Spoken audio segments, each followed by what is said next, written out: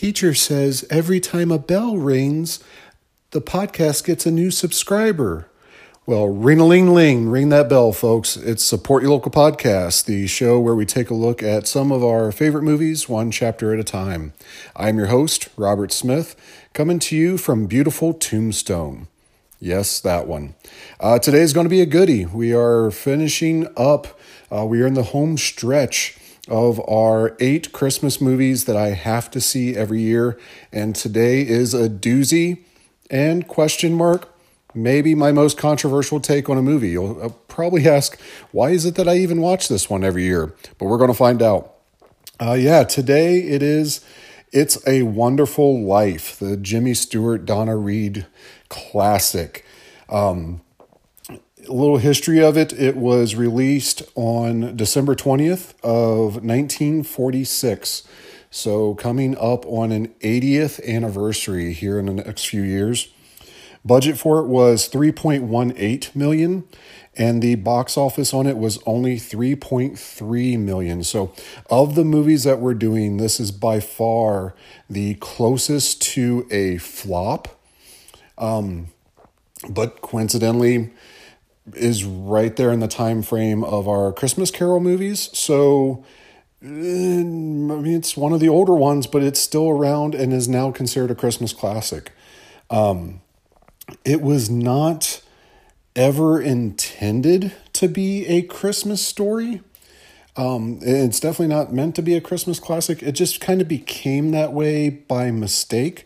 As I said, it was commercially pretty much a flop. Critically, it wasn't that well accepted at its time. It's just kind of grown in the history and kind of been appreciated more throughout the years.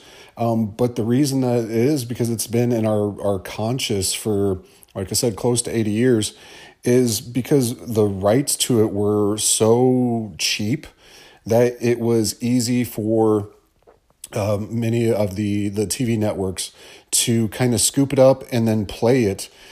Cheap for them, it's content. Back before we even had streaming services, even the channels were just looking for cheap content to throw out there. And especially during the Christmas season where people were out doing other things, ratings aren't as big a deal. This was a cheap scoop up, so it played pretty consistently on TV throughout the decades between where it was released and where we are now. And that's kind of where it grew into our consciousness. So we've seen it so many times that it's just kind of became this classic. And then granted, with the cast that we have and the director of it, it's grown in appreciation now that we've seen all their other bodies of work. But yeah, it was definitely not a classic from the start, unlike our Christmas carols. It is based on the story The Greatest Gift from 1939. And RKO, the studio, bought the rights to it in 1944 and was originally intended to star Cary Grant. This was going to be a Cary Grant vehicle. But that obviously got changed and went to one of my favorite actors, Mr. Jimmy Stewart, which I can't, after seeing this so many times, I just can't picture another person in that role. Nothing against Cary Grant. He's a fine actor. I just don't know that he would have been the person that made this what it is. NBC bought the rights in 1994, and now they show it on Thanksgiving and Christmas Eve every year. It is an appointment television event every single year, something that you don't necessarily see anymore. A little history myself with it.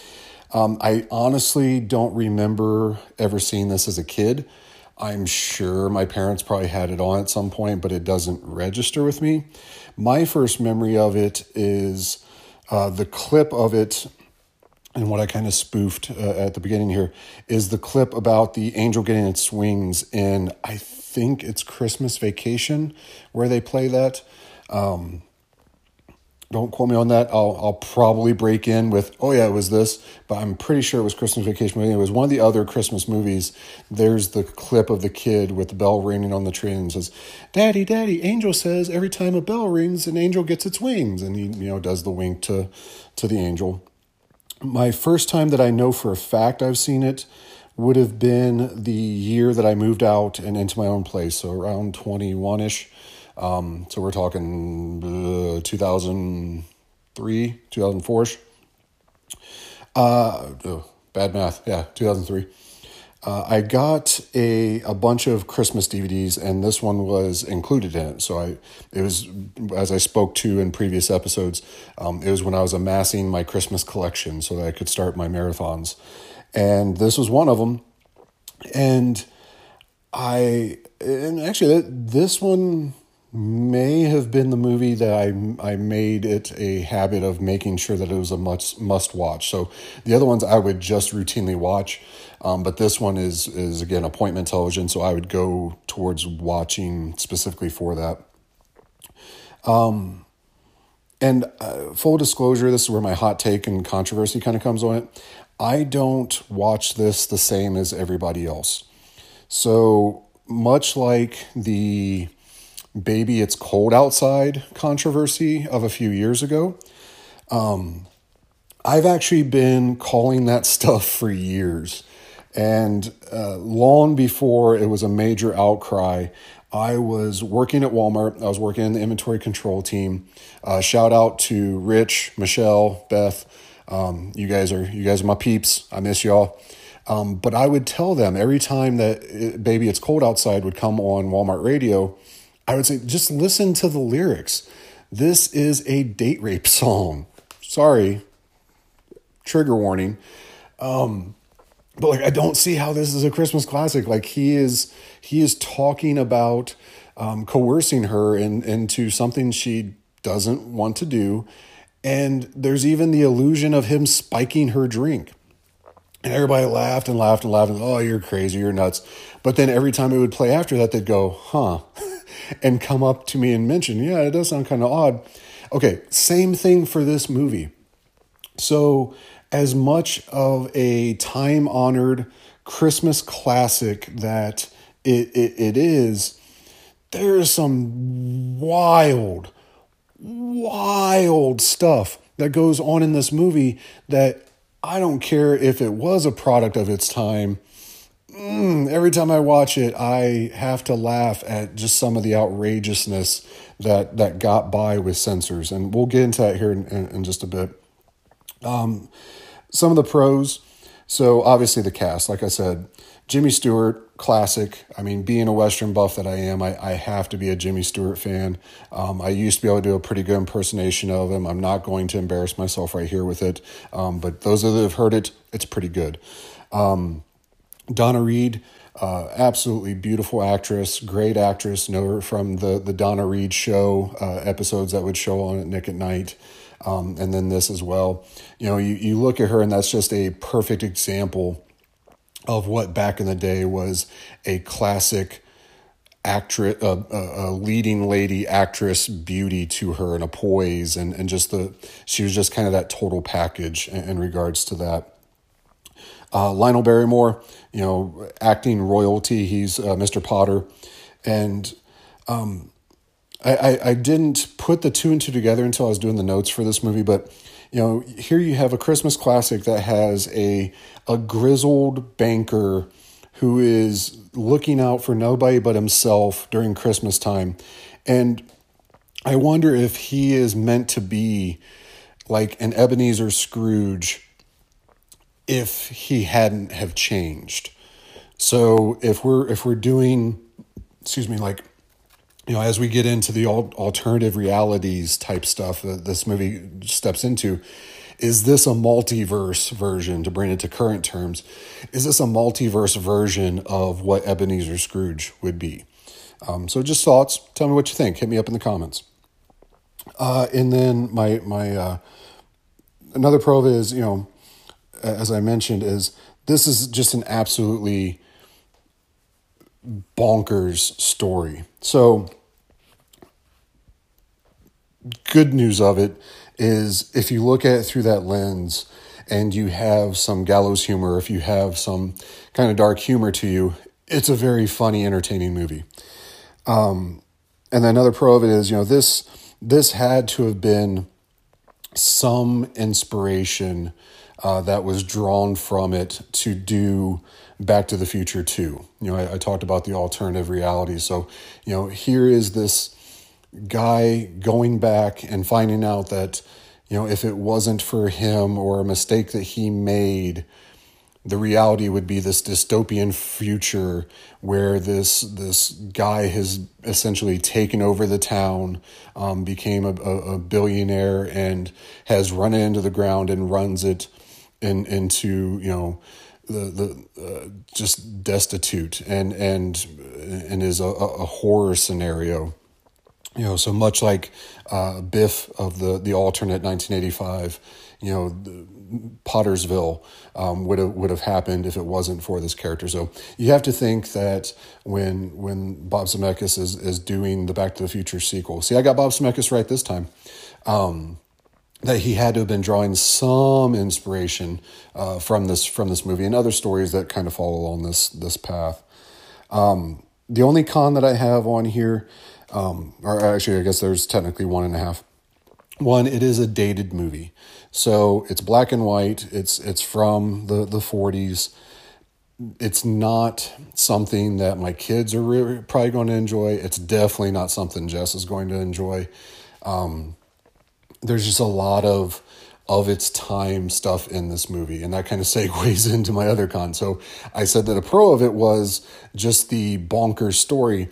Some of the cons of it is the bonkers story. So I would rather not show my kids a movie and then have to explain, oh, it was a different time back then. Oh, they treated people differently back then. But all right, check this out. Here is some of my hit list on what you should watch for, and I want you to. So Thanksgiving, Christmas Eve, whenever you watch this, if you have it on home video, please, please, please watch it. The next time that you watch this, and I challenged my buddy Harry Reid, shout out to Harry, I know you're one of my listeners. I challenged Harry last year when he said that this was a Christmas classic and he loved it and he loved watching every year. I said, okay, and I gave him my whole hot take, and I said, next time you watch it, look at it through this lens. And I would venture to bet that no matter how hard he tries, Harry probably sees this in a different light now. So here we go. There is in this movie a suicide attempt. So when Jimmy Stewart tries to kill himself to answer for the problems that life has given him, there is a suicide attempt. Trigger warning. There is a attempted sexual assault. So stretch on this. There's the scene where they're walking home from the dance and she is in a robe and he steps on the robe and it falls off and she's naked in the bushes and he refuses to give her robe. Joking or not, it's not cool. I'm looking through it in 2022 cancel culture eyes, which I don't believe in, but looking at it through that lens, not good. But also in the dystopian future, when he runs into her, when she's, I believe, a librarian or whatever she ends up being, he runs into her in the middle of the street, and obviously she doesn't know who he is because he doesn't exist. He just grabs her and shakes her and kind of forces himself onto her, to the dismay of this poor woman who this is a complete stranger to. And this is not the first person he runs into. He is aware at that point that he does not exist in this reality. It's just like if Scrooge went back into the past but was in corporal form to where he could interact with the people in there. Fortunately for Scrooge, they're just shadows, they're just memories, so they can't see him, they can't hear him. But in this case, they can. He's interacting with these people. So check it out for that. There is police brutality on several occasions during this. It even goes to the point that when I believe it's off the top of my head, it's the same scene. It's when he accosts Donna Reed. He goes running off because the cops are trying to stop him. The cop goes down and opens fire in the middle of a crowd during Christmas. Holy crap, guys. The cop just pulls out his gun and just starts shooting at this guy because he ran away. Oh, There is child abuse. So when the boy playing the Jimmy Stewart character when he was younger tries to tell the pharmacist, who is actively drinking while he is performing his pharmacist duties for good. I'm not saying it's not for good reason. He loses his son in the war, I believe, but still. So drunk pharmacist then grabs him, slaps him. It's chef's kiss on things that you just cannot and should not do in today's age. And then, as I spoke, the drug and alcohol abuse throughout as well. So just throwing it out there, all these things. Hey, what doesn't scream the spirit of Christmas than those things? So I challenge you again, check out the movie, watch it through those lenses, looking out for those people or those events, and see if it makes you enjoy the popcorn a little bit more and you get more of a chuckle. So if you didn't enjoy the movie before, you thought it was boring, look at it through that lens. To finish up, does it make me cry? Yes. I'm not even going to sugarcoat it. So every single time that I watch that movie, regardless of how hilarious I find some of those pieces, the very end of it, not throughout the movie, it's just that very end scene, with just how they capture the reformation of character for Jimmy Stewart, and seeing the community come together and help him, dude, that gets me every single time. I am a sucker for any type of group outpouring. So that's why anytime I see that acceptance and all that coming from a community or people of their peers, that's the stuff that I eat up and gets me literally every time. It didn't always get me when I was a young adult, when I was first watching this, maybe here and there, depending on where my headspace was. But now that I'm a father and such, yeah, you see the weight of the world being on this guy's shoulders, and you you fully sympathize with what's going on. And being someone who has tried his best to help so many people, and I can't mention one of these things without mentioning my dad, but knowing that the lives that my dad touched and seeing that acceptance and that validation, I guess, not that we ever do any of this for the cheers or the props. That's not what it's about. But when it is there and it's genuine, yeah, dude, I'm going to cry like a baby every single time. It really hits home when I see it again in this different mindset. So that is It's a Wonderful Life. Hope you enjoy it. Definitely go out of your way to watch it. If you can get a home copy of it, do so. I highly recommend it. However you want to watch it, if you want to watch it for the goodness of the Christmas spirit, or you want to watch it for the hilarity that ensues from what I said. Either way, just go out and enjoy it. We are very fastly approaching the actual day of Christmas.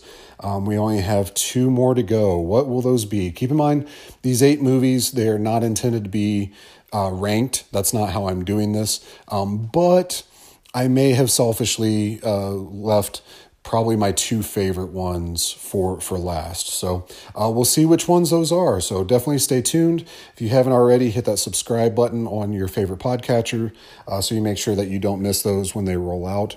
If you're looking for great Christmas gifts for your friends and family, hey, it's absolutely free to subscribe them up to the podcast. I greatly appreciate it. Costs you nothing, costs them nothing.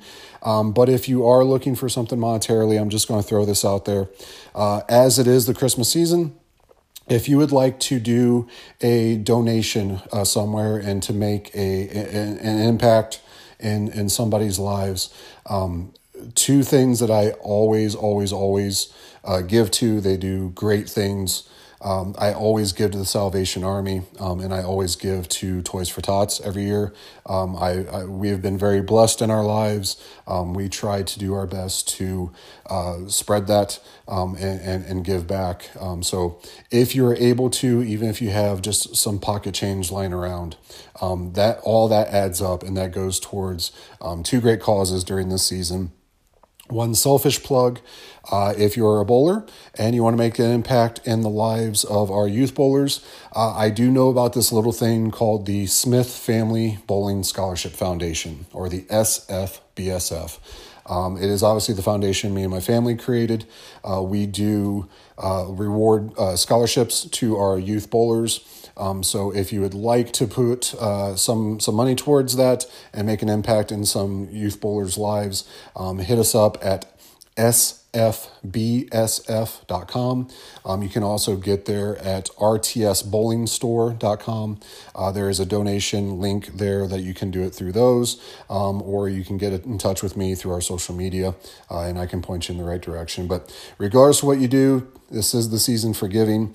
So please, if you are able to give to a worthy cause that you want to do, make an impact in somebody's lives. But until we meet again, folks, please keep an eye on us on social media. We are Support Your Local Podcast at Facebook, Instagram, YouTube. If you want to reach out to me for any questions, comments, concerns, feedback, definitely hit me up at SUPP Your Local Podcast, so SUP Your Local Podcast at gmail.com. If you have not already, you can rate and review us on whatever podcatcher you're listening to us on. That helps us immensely. It just takes you a few minutes of your time. That's all it costs you. But on the back end, it really helps us out, gets us moved up in the rankings, gets us into that algorithm. So more and more people can hear about us, more and more people can check us out, and we can do bigger and better things. I appreciate that in advance. Until we meet again, folks, next week, know that I love you. Have a Merry Christmas, a Happy Holidays. But as always, support your local podcast.